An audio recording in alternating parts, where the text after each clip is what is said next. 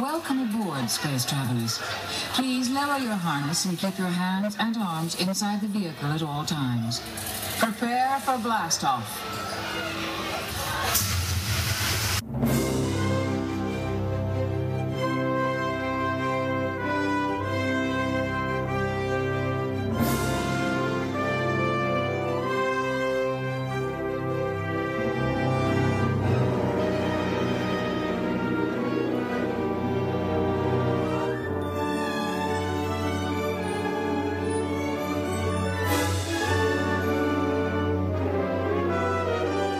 Hello and welcome to another edition of Discover DLP with myself, Nick. And myself, Paul. Yes, and it's February. I think this episode's coming out in February.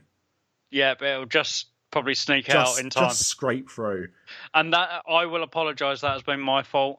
I've had normal matters to deal with. Though hopefully the matters that I've been dealing with will mean I'm a little bit closer to the magic more often. It's pushing towards being a bit freer, hopefully, to visit more parks. I don't know if I'm going to have to post-production edit the R2 music into that confession. I'm seriously tempted. It does mean more work, though. But no, that's it. I mean, the problem is, and I hope that our listeners can appreciate this, is that, this is a hobby. It's probably... I mean, it's a hobby, but in some ways it's also an extension of my regular life now. Yeah. But, sometimes things do come up and it just stops you being able to do the fun stuff. And we were talking actually before we recorded because we, have Diz After Dark and Universal After Dark and Ego and all other manner of podcasts now on the After Dark Podcast Network, cheap plug. And we've only recorded about 3 episodes this year. And we record, or I record, normally at least once a week.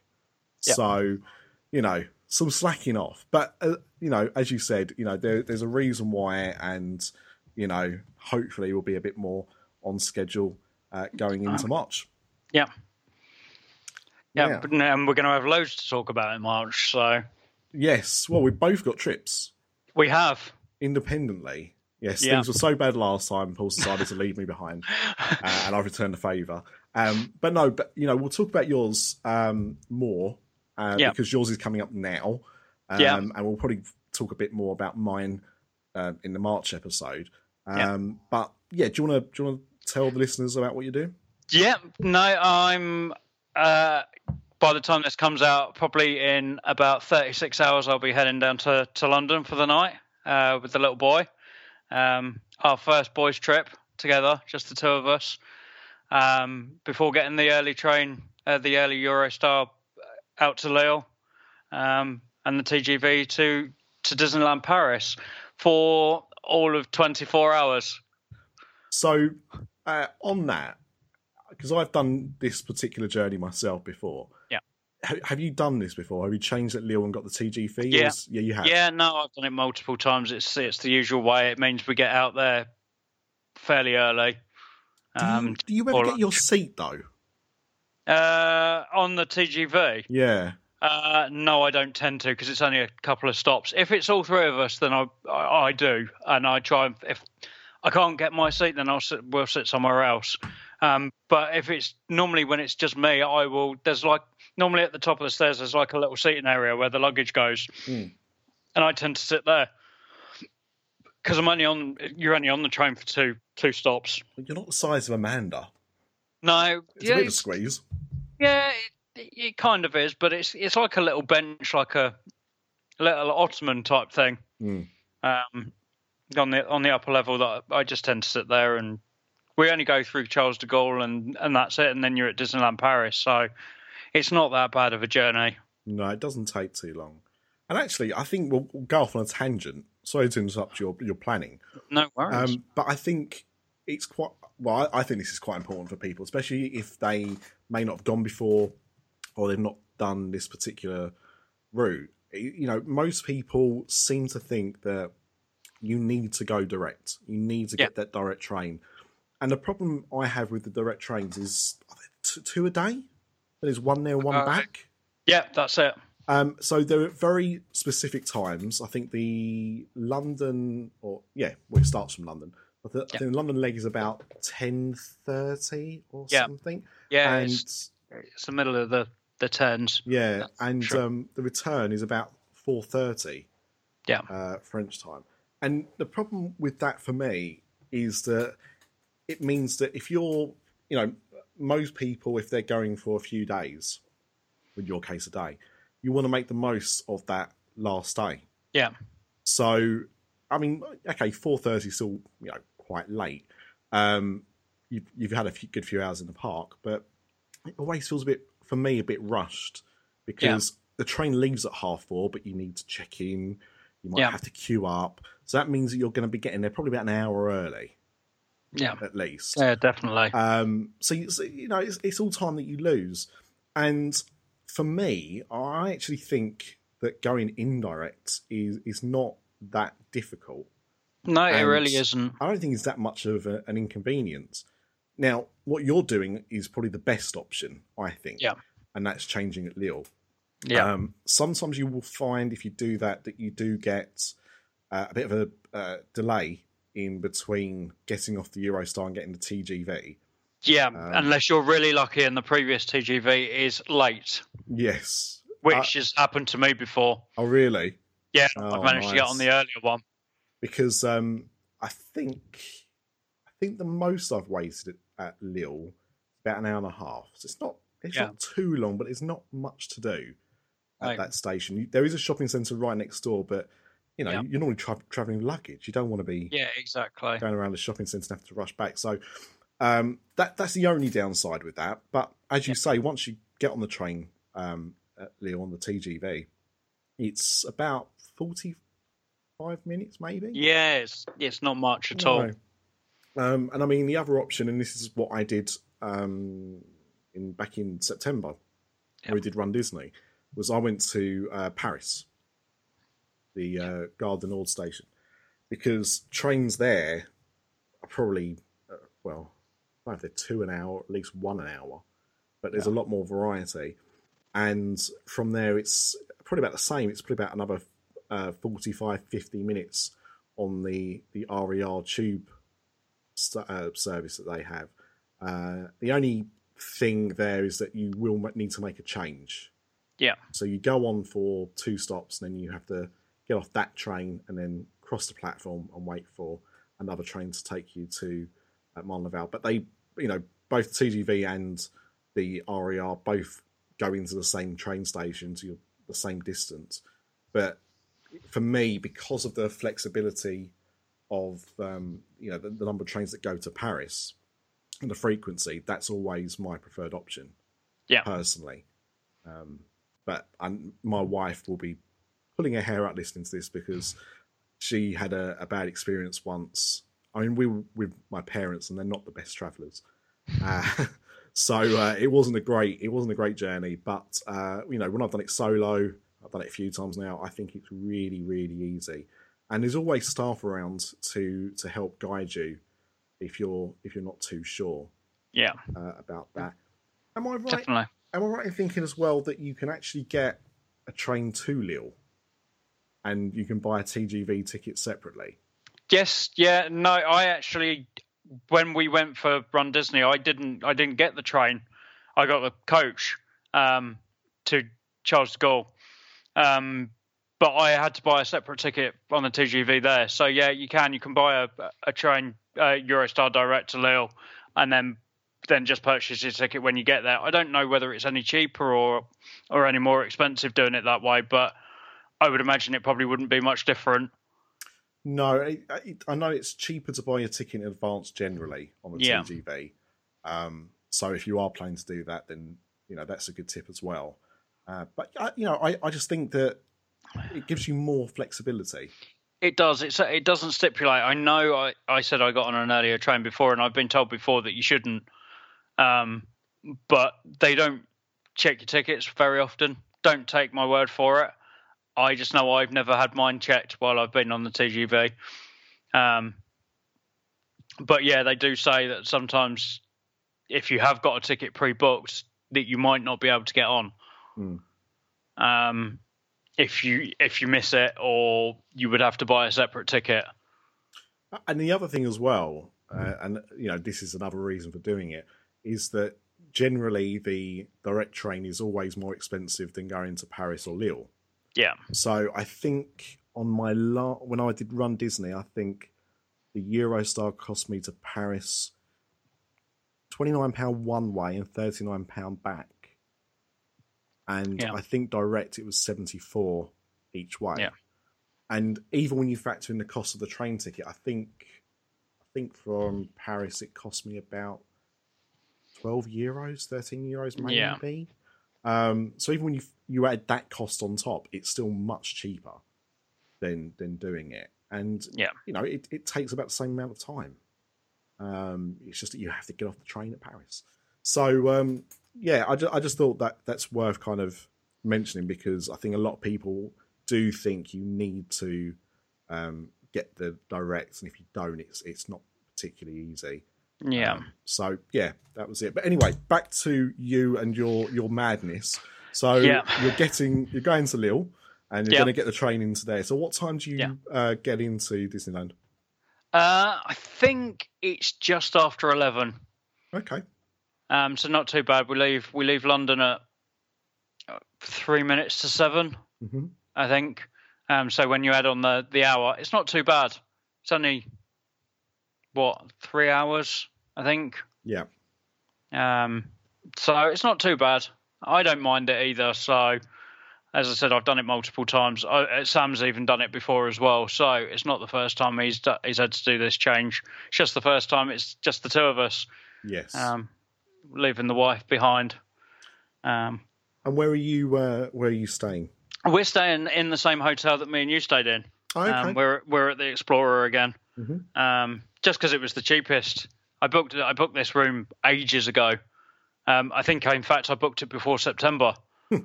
If I remember rightly, looking back at my emails, I'm sure it was booked before we went in September.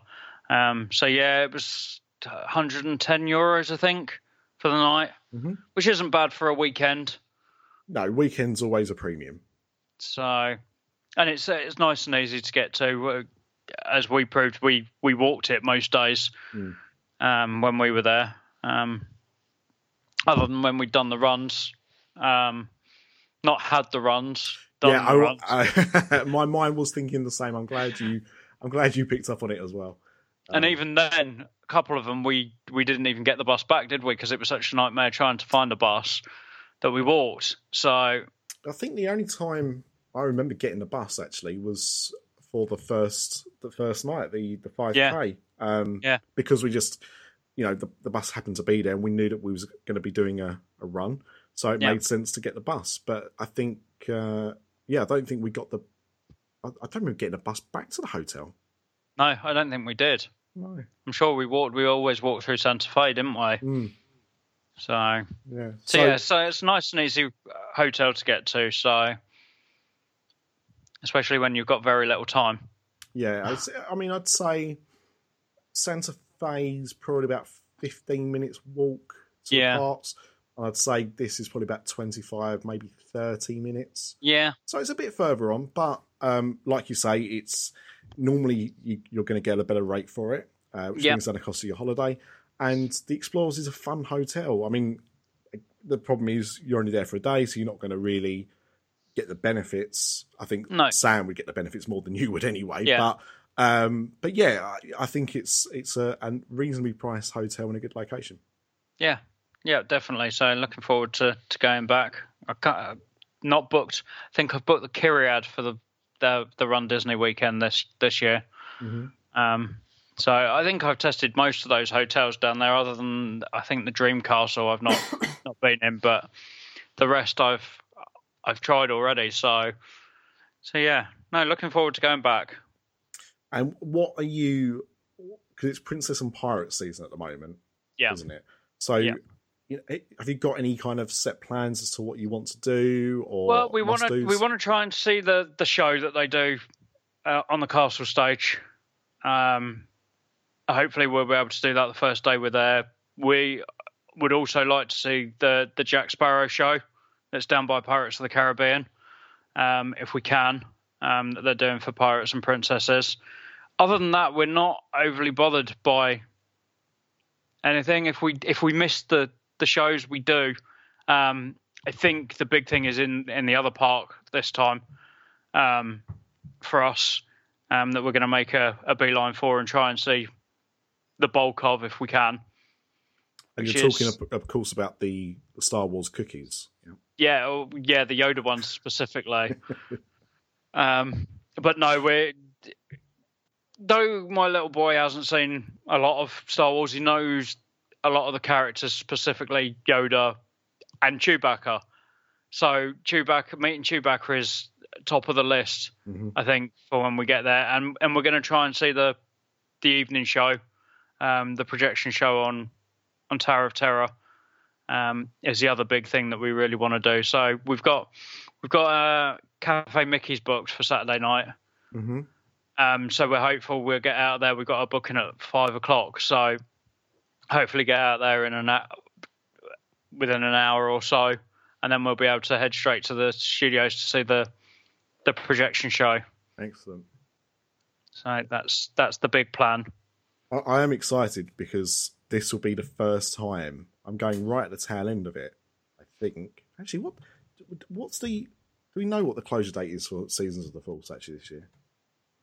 Well, the Marvel one starts on the 23rd, which we'll talk about in a minute. So I'm not sure when Seasons of the Force finishes, or Legends of the Force, or whichever name it is this year. Oh yeah, I think they changed it. I think you're right. Well, I'm hoping it's going to be the 22nd. Because I'll be out there, and I can't believe that I'd have missed Star Wars 3 years in a row. And I'm definitely determined to go on Star Tours. Sorry, not Star Tours. Hyperspace Mountain, because every time it's either been closed or we've not been able to get on it. So I do hope to see that. And I've seen a video of the projection show they do on the Tower of Terror. But have you actually seen a projection show on there? No. I saw the one they did at Christmas, the Goofy one they did at Christmas. Yeah. And it's a really interesting canvas. Yeah. It works really, I'd say about 95% of it works really well. And it probably works better at the moment because of the scaffolding and the scrims around it.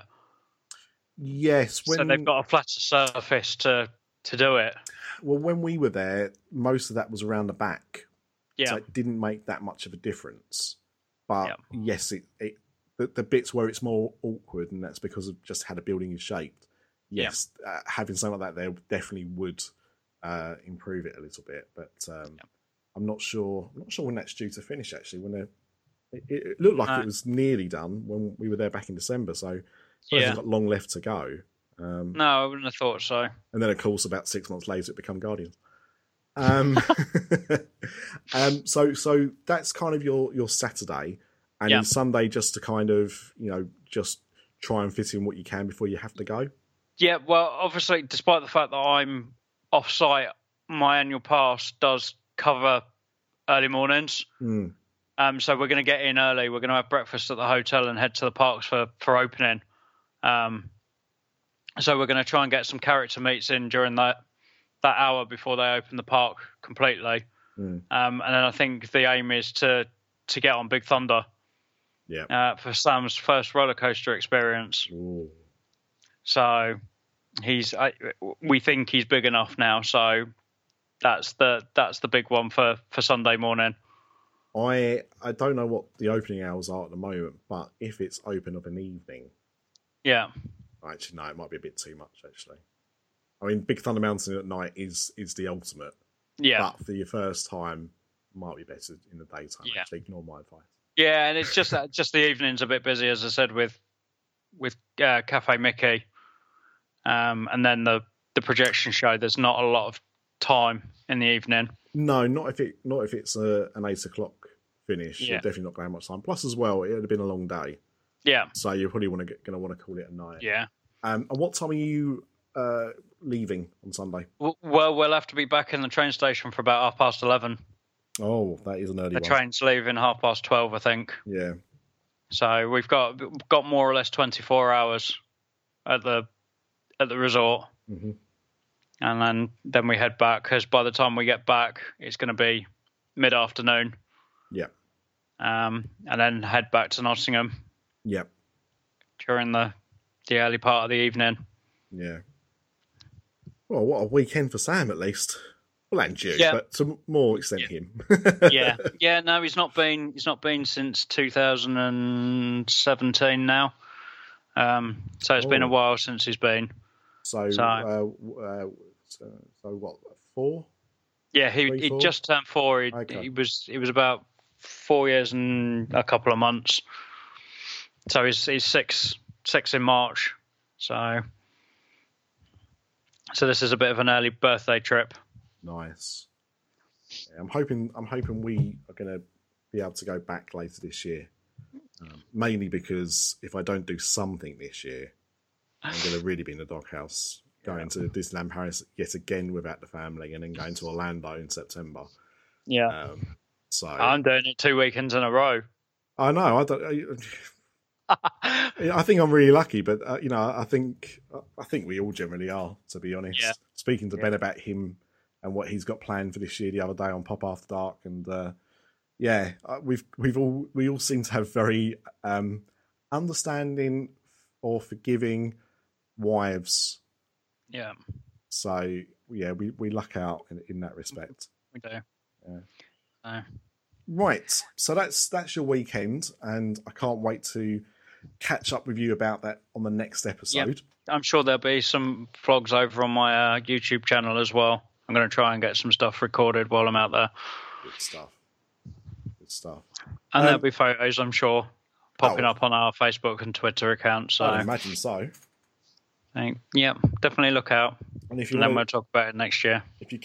Next month. Yeah, what are you doing? Oh, Jesus. If you're, and if you want to capture any audio, I'm sure we can put it on here as well. Yeah. Any shows or anything. Yeah. So there's not been a whole lot of news since we last got together, which is unusual. One thing you'll know, actually, is we're recording this episode exactly 1 year since the expansion announcement. Yeah, unbelievable. It's been a year already. And it's just about to kick off. Yeah. Well, yeah. It's already... Things have already started to happen in the background where you can't see things, but we're about to see Armageddon go down. Disney Junior Live is closing. Definitely. Oh yeah, forever. Yeah. Is there anything else? Art of Animation's obviously gone. Gone. Yeah. Rock and Roller Coasters later in the year. Yeah, 2nd of September. Yeah, just before the run weekend, actually. So, so I'm going to have to try and do that as well, because that could be the last time I get there. I think if we do something as a family, it'll probably be October, Halloween. So, it'd be nice to get that in one last time. But it's all starting to change. Yeah, and I don't know whether you saw the rumor, and it was something that I'd talked about previously on other shows, that Stitch is likely to go, which we guessed. Yeah, that's it. I've not seen that rumor, but I mean, we've discussed it enough. Yeah, and the rumor is, and it's one that I brought up straight away, is that it could be the Doctor Strange walkthrough from Hong Kong that goes in there. Okay, I don't know much about that actually, so that'd be interesting. I mean, we know already that Spider-Man is going to be taking over the Armageddon area. Yeah. It'll be interesting for something to do with Doctor Strange. I think he's a character that's proved quite popular. It wouldn't surprise me if they tried to do something with Black Panther, to be honest, as well. Yeah, it's really surprised me that hasn't come up in any talks yet at the moment of stuff going in. So it really is interesting, seeing as how popular he was and the fact that it got nominated for an Oscar, and they seem to be shying away from it at the moment. It won 2 Oscars as well. Yeah, let's it not did. Forget. Yeah. And also I'll give a special shout out to Spider-Ham for winning an Oscar. I mean, I know technically it was Spider-Man Into the Spider-Verse, but Spider-Ham was a big part of that film, so I take that as a win for Spider-Ham. Yeah, Long may he definitely. live. And with a chance of a spin-off by the sound of it. There's a mini movie of Spider-Ham on the Blu-ray. Yeah, that's just been released of the film, and I think they're talking about maybe a web series of some kind with him, which is fine. I mean, the thing is, like, I know they're talking about doing like a Spider-Gwen spin-off movie, who was fairly popular before that. Yeah, absolutely. So it makes sense. But yeah, I mean, I think characters like, or versions of Spider-Man like Spider-Ham work best in small doses. Any kind of parody thing, I think, does. So I'd take Spider-Ham animated shorts all day long. But I'm just glad it won the Oscar. I mean, I know this is a Disney podcast, and that was a Sony released Marvel film, but I think it was clearly the best animated film in that shortlist, and one of the best I've seen in years. And a lot of the Disney community were upset that Incredibles 2 or Wreck-It Ralph 2 didn't get the win instead. But if you've seen those three films, there is absolutely no competition. Exactly. It was kind of like, do you know what? It's about time it wasn't Disney. As much as we love Disney, it was about time someone else broke through, and didn't see it being Sony, but it was, and they've done a great job. Well, to be fair, I mean, I don't know how many animated films Sony's released at this point. It's probably in double figures. Cloudy with a Chance of Meatballs. No, they've done loads. They've done those. Hotel Transylvania. Yeah. Even bigger than a franchise than Cloudy with a Chance of Meatballs. Smurfs. They count as animation. What was that? Goosebumps did as well for some bizarre reason. Peter Rabbit. Done quite a few.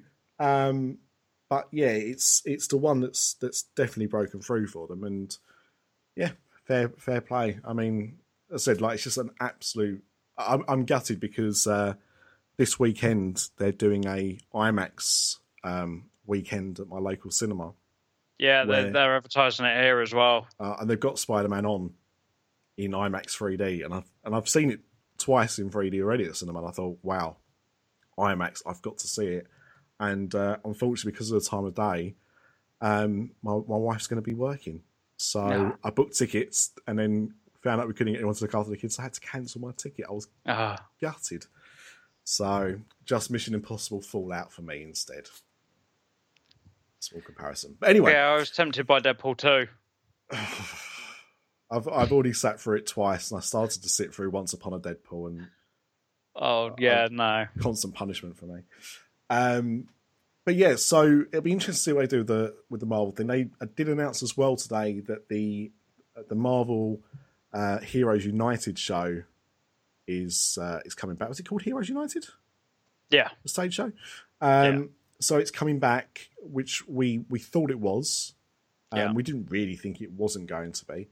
But it didn't say when it was opening, except it said late March. Now, I thought that meant, just by reading the press statement, that it wasn't going to be open when Marvel Summer kicks off that weekend. So it'll be interesting to see if it does. I wonder if they'll do a soft opening or something. They might do. I imagine they're probably still working on it, despite the fact that theatre's been empty again. Well, since it closed in September. Yeah. So they had stuff in there at Christmas, though, didn't they? Did they? Yeah, I think there was. Oh no, they did. You're right. They had the big band thing. Yeah. You're right. I didn't go to it. But still, that's nearly 3 months they've had to work on that. Yeah, and they've had some time before, so I don't get it. I know that they've replaced the flying illusion. Yeah, probably because it didn't work half the time. They've said there's some other upgrades to it as well. So. Yeah, they've upgraded some of the characters, haven't they? By the sound of it, some of the characters are going to get bigger spots in it now than they were last year. There was a comment about everyone having their own moment to shine. Yeah. And also a bit more focus on Thor. Yeah. as well. So he's going to get a better entrance, isn't he? Yeah. No. He's going to come out to Real American, Hulk Hogan's old theme tune, red and yellow costume. But no, I mean, I would love to see it. I'm only going to be there for opening weekend. So I'll be there the Saturday and Sunday that it's on. So it'd be great if they did a soft opening so I can see it, as we didn't get a chance to see it last year. But I have this sinking feeling that it might be delayed until the weekend after. So we'll see. You know, could be surprised. The other thing they've announced as well regarding this is the Captain Marvel meet and greet. He's going in the Blockbuster Cafe. Yeah, I did hear about that, and I couldn't work out. So, are they just closing down that place? I don't know. There is some areas where they could just shut it off. Yes, but how you get into it would be another story. Yeah, I just find it strange. I guess Captain America is going to be there in the same spot that he was in last year in the Spider-Man meet and greet area. Otherwise, I would imagine she would have gone in there, but it sounds like not. So you got to assume that it's still going to be the meet and greet with Cap. Yeah, it just seems a bit odd. I mean, if they are closing that down as a restaurant and making it a meet and greet, I mean, okay, I can never say it's one that's particularly busy, and it's also one that, for some strange reason, also seems to be quite closed more often than it's open. Yeah. But you know, the one thing that place lacks is places to eat. Yeah. When we were there at Christmas, the only place we could get something to eat was, Studio One. Yeah. And because of that, it was rammed, absolutely rammed. And the food is okay, but it's a very limited selection. And the problem is, when you haven't got other places to go and eat, is that you're then restricted. I mean, they did have the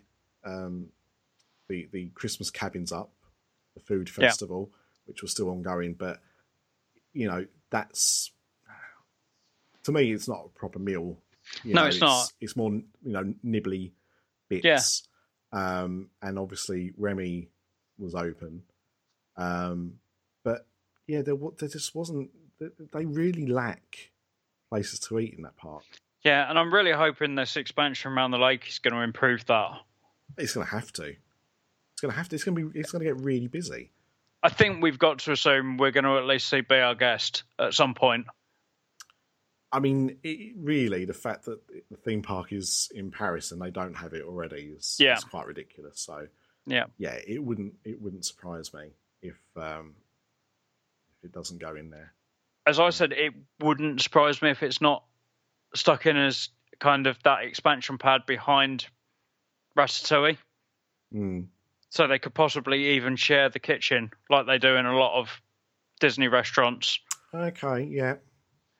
And it kind of keeps that theme of France going through that section. That would be my obvious point to put it, would be to back it up against Place de Remy. That does, yeah. From a theme, it being Paris and a French area to lead into a more historic version of that. I mean, it could work. Yeah. I mean, it makes more sense doing that than sticking it into the Frozen Land. Yeah, exactly. Which is the other option, which won't make any sense at all. And that was another thing I was going to kind of mention as well. The Frozen 2 trailer that came out last week. Isn't it strange that they're going towards a water-based film when they're putting the Frozen Land right next to a big lake? Yeah, you could. Yeah. I hadn't thought of it like that, but yes, I suppose you're right. We did talk about that trailer on This After Dark because it was a bit mixed. I mean, I think it looks absolutely stunning. I do think the animation in this looks really, really great. But it also told you nothing. Yeah. But then when we talked about it, and also when I discussed it with my wife and my daughter, who both, my wife liked it. My daughter loved it. She wanted it replayed a couple of times.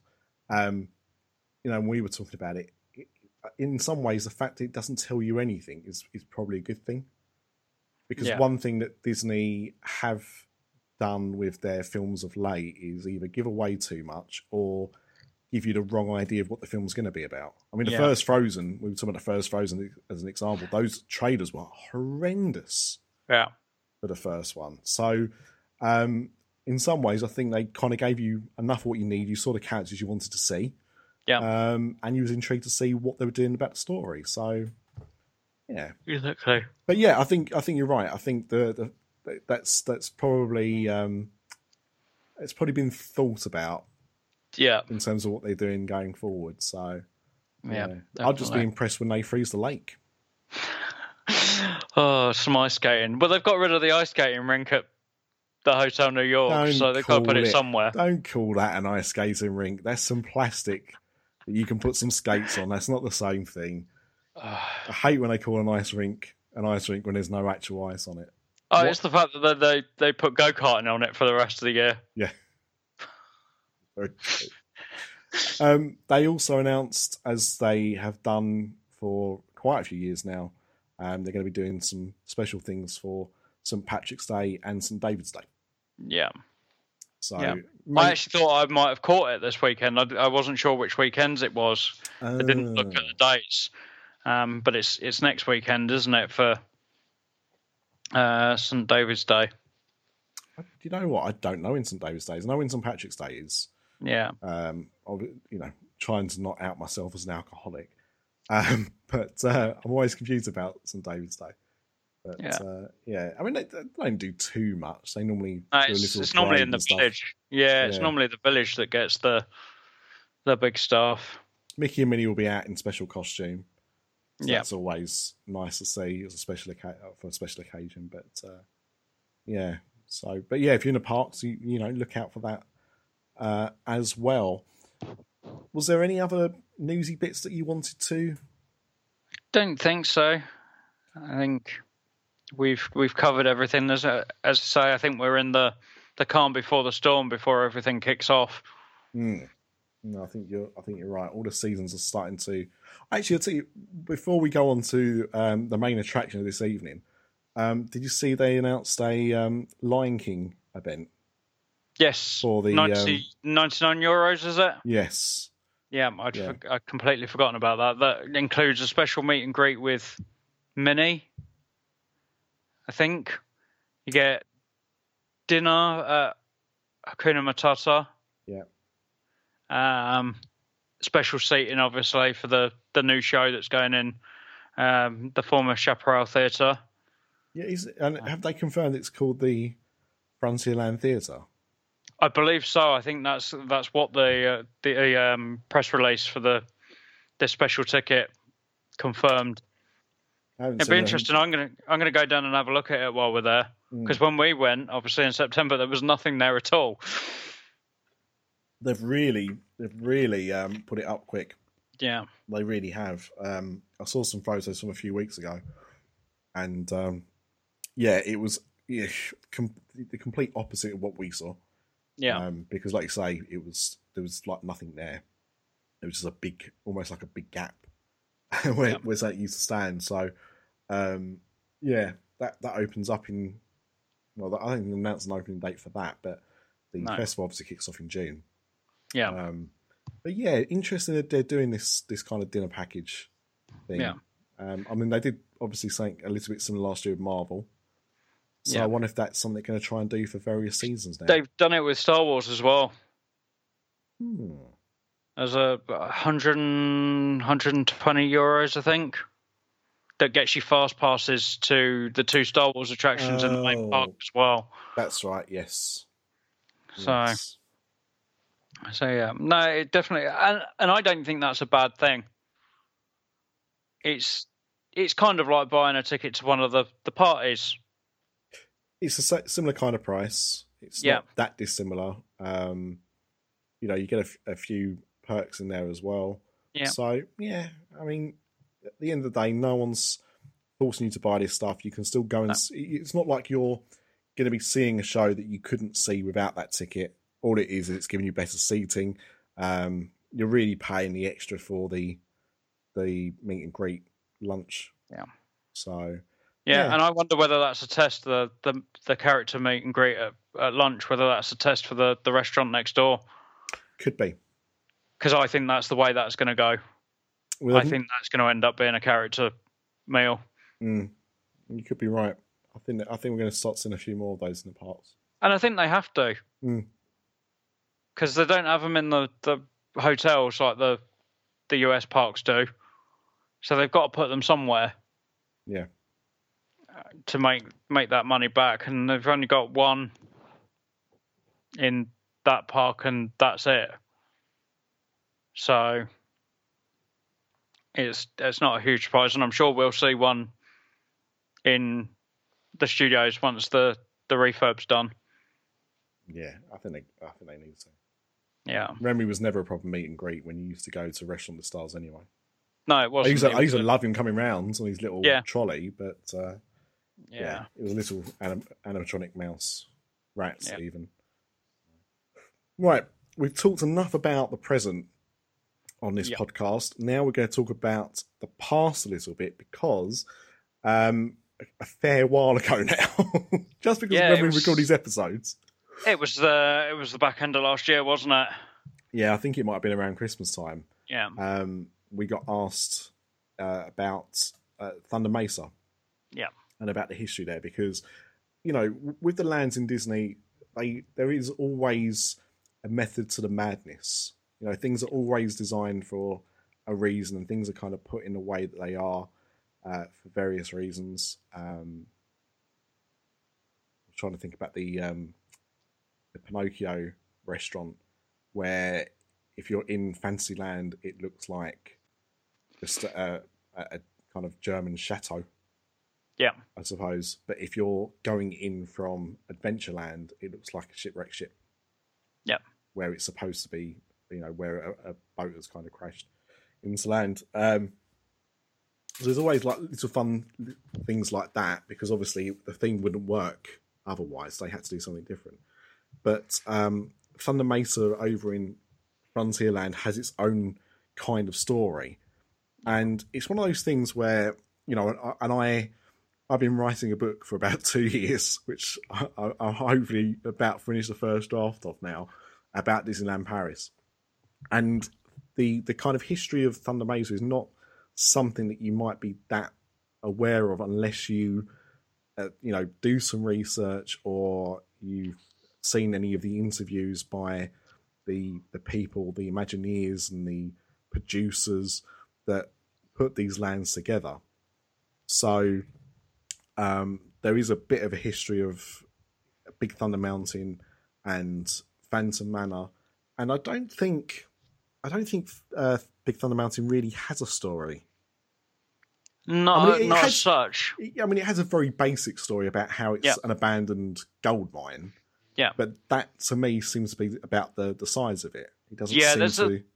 There's nothing specified in the theme parks, but I would recommend checking out the comic that Marvel did.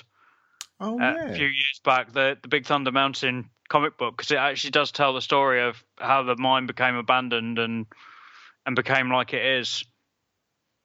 And it doesn't really link into the story of Disneyland Paris's version, but it does give a good background to the ride itself. I would say. Okay. So yes, I'll give you a kind of brief history of not my brief history, but their brief history about Thunder Mesa and how all of this stuff kind of linked together. So the land kind of really became a thing back in 1853. Henry Ravenswood struck gold in the mighty Big Thunder Mountain, and soon the Thunder Mesa Mining Company was founded, which is all stuff that you see around that attraction. So you see signs for the Thunder Mesa Mining Company, both in the queues and on the ride.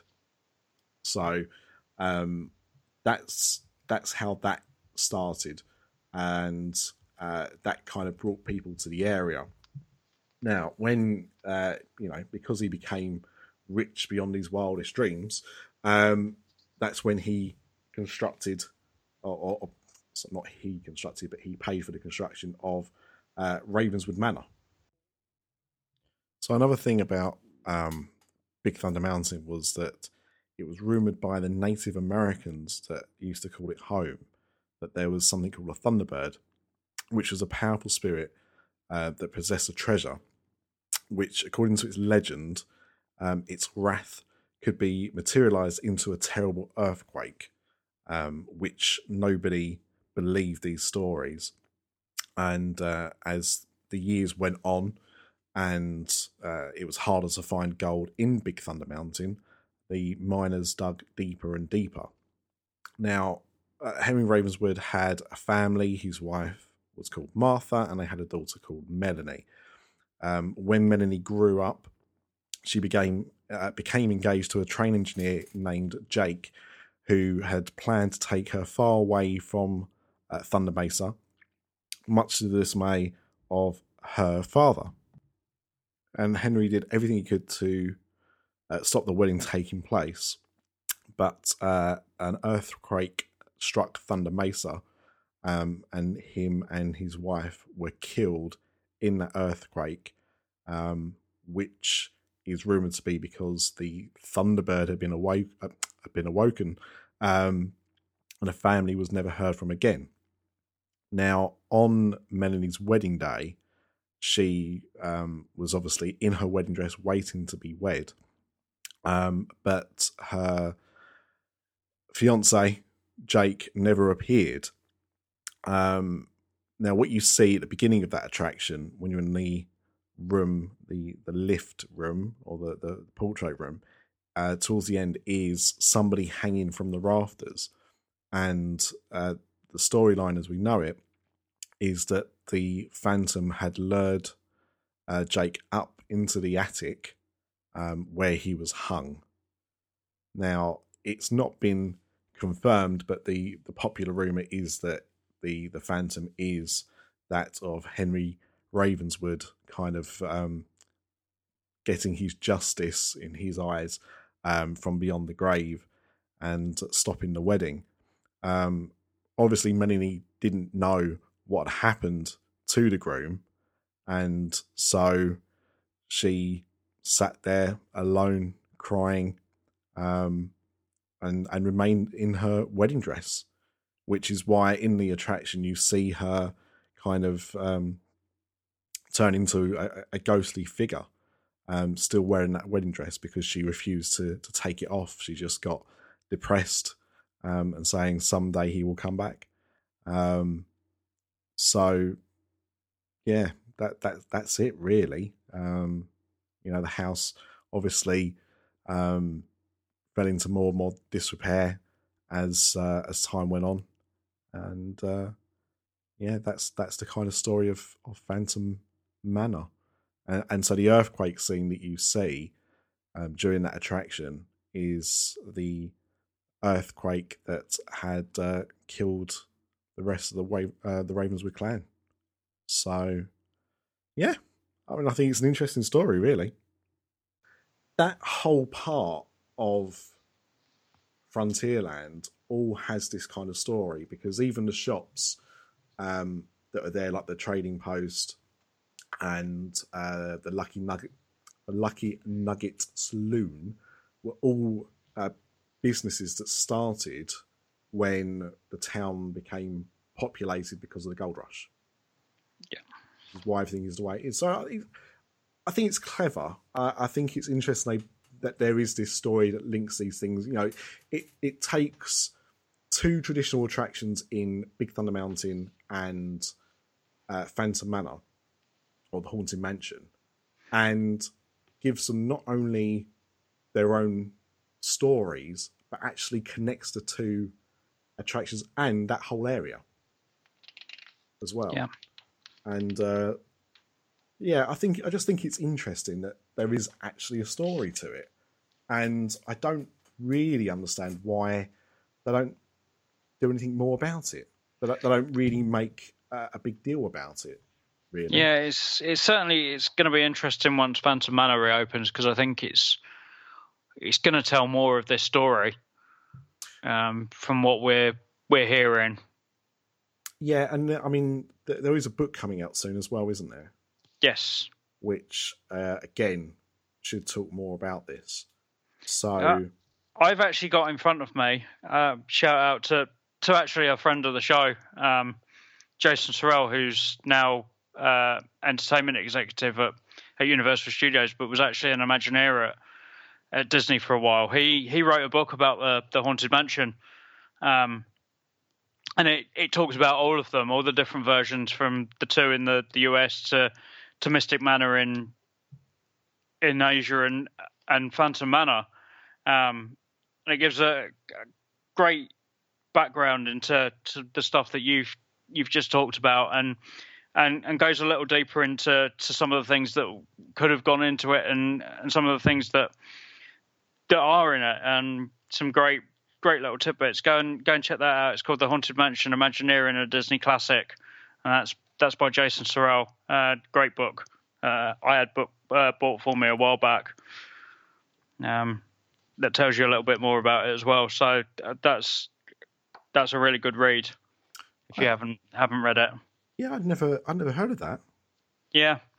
So it tells the story of all of them. So how Walt wanted his built in California, all through the different versions that it went through, and then some other ones. So I wanted to bring up that Thunder Mesa in Paris wasn't the first attempt at this storyline. They tried to build it in California as well. It was going to be the Western River expedition, and then that was part Big Thunder as well. That was all going to go on the Rivers of America in California, and it didn't work out. Again, it was Tony Baxter that had worked on it. And in the end, they only went with Big Thunder and left the land that would have been a further expansion pad ended up becoming Splash Mountain. So it's quite interesting, the story that it's been built from, and then ended up in Paris when Tony came over to do the Imagineering for Disneyland Paris. So been kicking around for quite a while then. Yeah, it was obviously before Big Thunder opened in California. It was in fact they were working on it for a ride similar to Pirates of the Caribbean, was the Western River expedition that was going to be set in the Wild West instead. And then they ended up scrapping it for California. Tried to put it in Florida, and again it ended up being scrapped. And they were just left with Big Thunder and that big expansion pad. Expansion pads. Yeah. One thing I forgot to mention actually is that the Phantom of the Phantom Manor, which I don't think, again you see him in there, but I think one of the other little things which I hope they continue with is that you can actually see the Phantom from the outside of the attraction. Yes. If you look up, if you walk past the entrance to the Phantom Manor and carry on down past the graveyard and kind of look back and towards the top of the mansion, you can see him out of one of the windows. So and that visible. That is actually working at the moment. They've left that going since they've done the refurb. While they're still working on it, you can actually still see him. He is still up there. Yeah, and the other little thing that I like to point out is that you can actually see the Hatbox Ghost in Phantom Manor. He's actually been reused as a different character. I can't remember which character he is, but he's in the like the graveyard scene. Well, Dreamfinder's there as well, isn't he? Yes, yeah. Dreamfinder was repurposed as well. Yeah, his head at least. I'm actually looking at the Dreamfinder one right now. Oh, really? Yeah, there's a picture of him right here, which is kind of good. It's actually the mayor of Thunder Mesa. Oh, is he? It's the Dreamfinder, yeah. And his voice is actually by Paul Freys, the original voice of the host in the US. Yeah, interesting. Yeah, but yeah, you can spot a couple of characters that you might know from other rides and other versions of the Haunted Mansion. Yeah, well, I mean, some of the characters are the same, Yeah, or very similar to in the other versions. I just think it's got a much it's got more of a story. yeah, Completely a much bigger story than we've got in the Haunted Mansion. And that's not to take away, that the Haunted Mansion attractions are still great, but I think the fact that there's this, real story going throughout the whole attraction, even if it's not always that clear as to what it is, it is really good. And I hope that the reason, because I mean, it's been down a long time. When did it close? Really has. Was it last January? Yeah, might have even been slightly before that. And it was due to have reopened by now, but I think they're now saying April. Yeah. Last I heard, but there's still no confirmed dates for it. They've released a couple of photos from inside and some of the new scenes that are done, and it does look amazing. The loading area has been repurposed. We now will see Melanie Ravenswood before the ride even starts. Oh, is that before the ride? Yeah, that's the loading area. Wow. Yeah. Wow, that's a great scene as well. Yeah. Yeah. So yeah, I hope that it's a clearer understanding of the story, and those things are kind of cleaned up when this reopens eventually. But I'm also excited for the book. I'm a sucker for a book like that anyway. I want to get the Pirates of the Caribbean one, which is sold out. Yeah, I mean it's I've got as much chance of getting that on my trip as I have a Spirit jersey. Yeah. At the moment. I know that they are saying that they are going to be restocking that book. Yeah. But they seem to fly out incredibly quickly. Hopefully by Saturday. If you're lucky. Yeah. And the thing is, I don't. I was about to say, arguably, Phantom Man is a more popular ride. I don't know. I mean, both are extremely popular attractions, and they're both very classic attractions as well. So, I mean, those books are both going to be hard to find, at least initially. I mean, eventually, sales will calm down. There's always an initial rush when something like that comes out, but I can't wait to get my hands on those. Yeah, definitely. As I said, I love this Haunted Mansion book that I've got. I can read it over and over again, looking at some of the art and things like that. So yeah, they're definitely in my wheelhouse as well. There you go. So a little bit on Thunder Mesa there. I kind of rushed through it because I was trying to frantically read through my notes. I'd actually read it before we started recording, but when I was actually having to talk about it and then expanded it a little bit, I got all flustered. So you will be able to read a better version of that if I ever get my book published. But if not, well, there's a Phantom Manor book coming out. That'll probably tell you just as much. Yeah. But yeah, before we wrap up, was there anything else you want to discuss in this episode? No, I don't think so. As I said, I love the detailing in some of the stuff that Disney as a whole do and that Paris do, because I love Tony Baxter's work. He probably stands up there as one of my favourite Imagineers over the years, and had a really big hand in what Disneyland Paris is today. Yeah, it's quite funny because although I consider myself a bit of a Disney geek, I can't say I know lots about who the Imagineers were for certain things, especially like the earlier attractions. And I should do really, but the two that really do stand out for me are Joe Road and Tony Baxter. Yeah, and mainly because, as you said, Tony Baxter had such a big hand in a lot of the things that went into Disneyland Paris. Yeah. I mean, he's obviously done stuff elsewhere as well. Of course, he has. But I think he over the entire park, he had a huge hand in all of that. Yeah. So he really stands out for me. Yeah, definitely. Good stuff. All right. Well, we'll wrap this episode up for February. Enjoy your trip. Thank you. We will discuss that on the next episode coming up later in March. Before that, if you want to listen to any other podcasts about this kind of thing, This After Dark comes out every other Tuesday. If you like things a bit darker, we do Universal After Dark, the alternate weeks to that.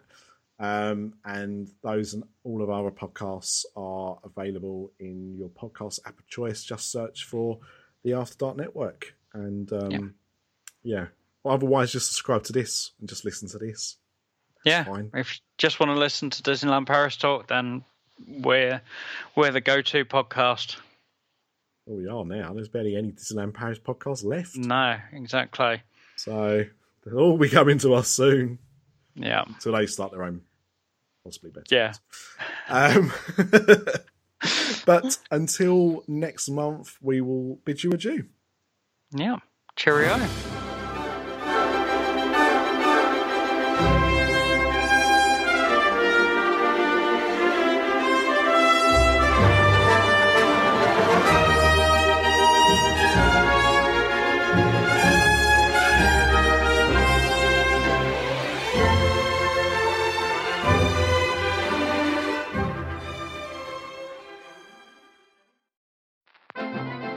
This podcast is part of the After Dark Podcast Network.